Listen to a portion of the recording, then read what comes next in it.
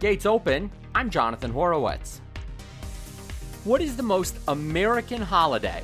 An author and one of the best-known reporters of his generation, Richard Harding Davis, passionately wrote in the New York Herald in 1894, "We could spare the 4th of July. We could give up Labor Day gladly.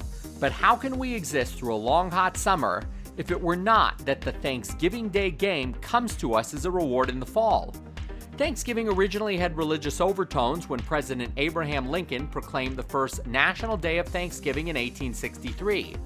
However, the holiday has evolved more for its association with eating, now the biggest day of food consumption in the United States, shopping, Black Friday, and football, which replaced church as the house of worship of choice for the day.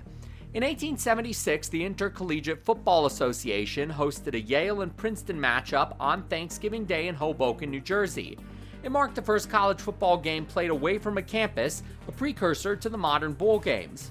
The choice of game day proved an instant financial success, dominated the media, and brought New York to a standstill where our friend Richard Harding Davis said, quote, "Legitimate gambling on the floor of the stock exchange is neglected for the greater interest of betting on the game."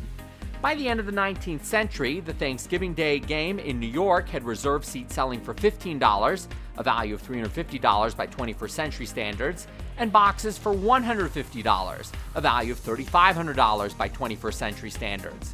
Motivated by these turnouts, universities began to finance their own mega stadiums. Davis wrote in Harper's Weekly that the Thanksgiving Day game was, quote, "the greatest sporting event and spectacle that this country has to show." However, not everyone was in favor of pigskin on Turkey Day. Ministers in New York City churches started shortening, postponing, or even canceling religious services, quote, "on account of the great football match," prompting Reverend Charles W. Millard to lament, quote, "as a great home reunion day, delightful and profitable as it was beautiful, it has been wrecked in this city by college football." By the turn of the 20th century, an estimated 10,000 football games were being played on Thanksgiving by high school, college, and athletic club football teams, many between traditional rivals. On Thanksgiving 1926, the Army-Navy game was contested as the dedication game at Soldier Field in Chicago, and a record-breaking crowd of 110,000 attended in the snow. It was the first sporting event broadcast overseas on radio, and American soldiers abroad tuned in. Domestic fans could listen in while enjoying their Thanksgiving meals, and thousands who couldn't telephoned the Chicago Tribune switchboard in record numbers to get the score.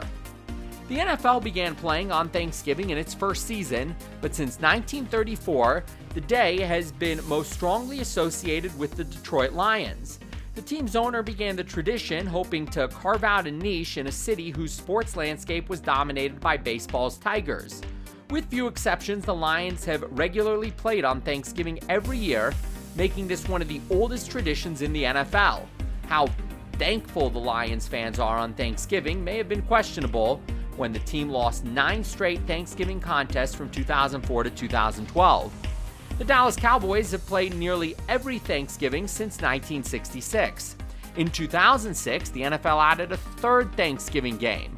Borrowing from the Americans, the Canadian Football League plays a doubleheader on Thanksgiving in Canada on the second Monday in October.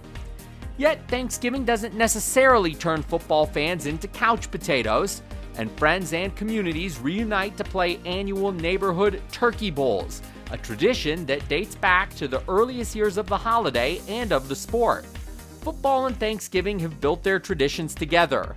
The words of the New York Herald in 1893 are just as true now as they were then.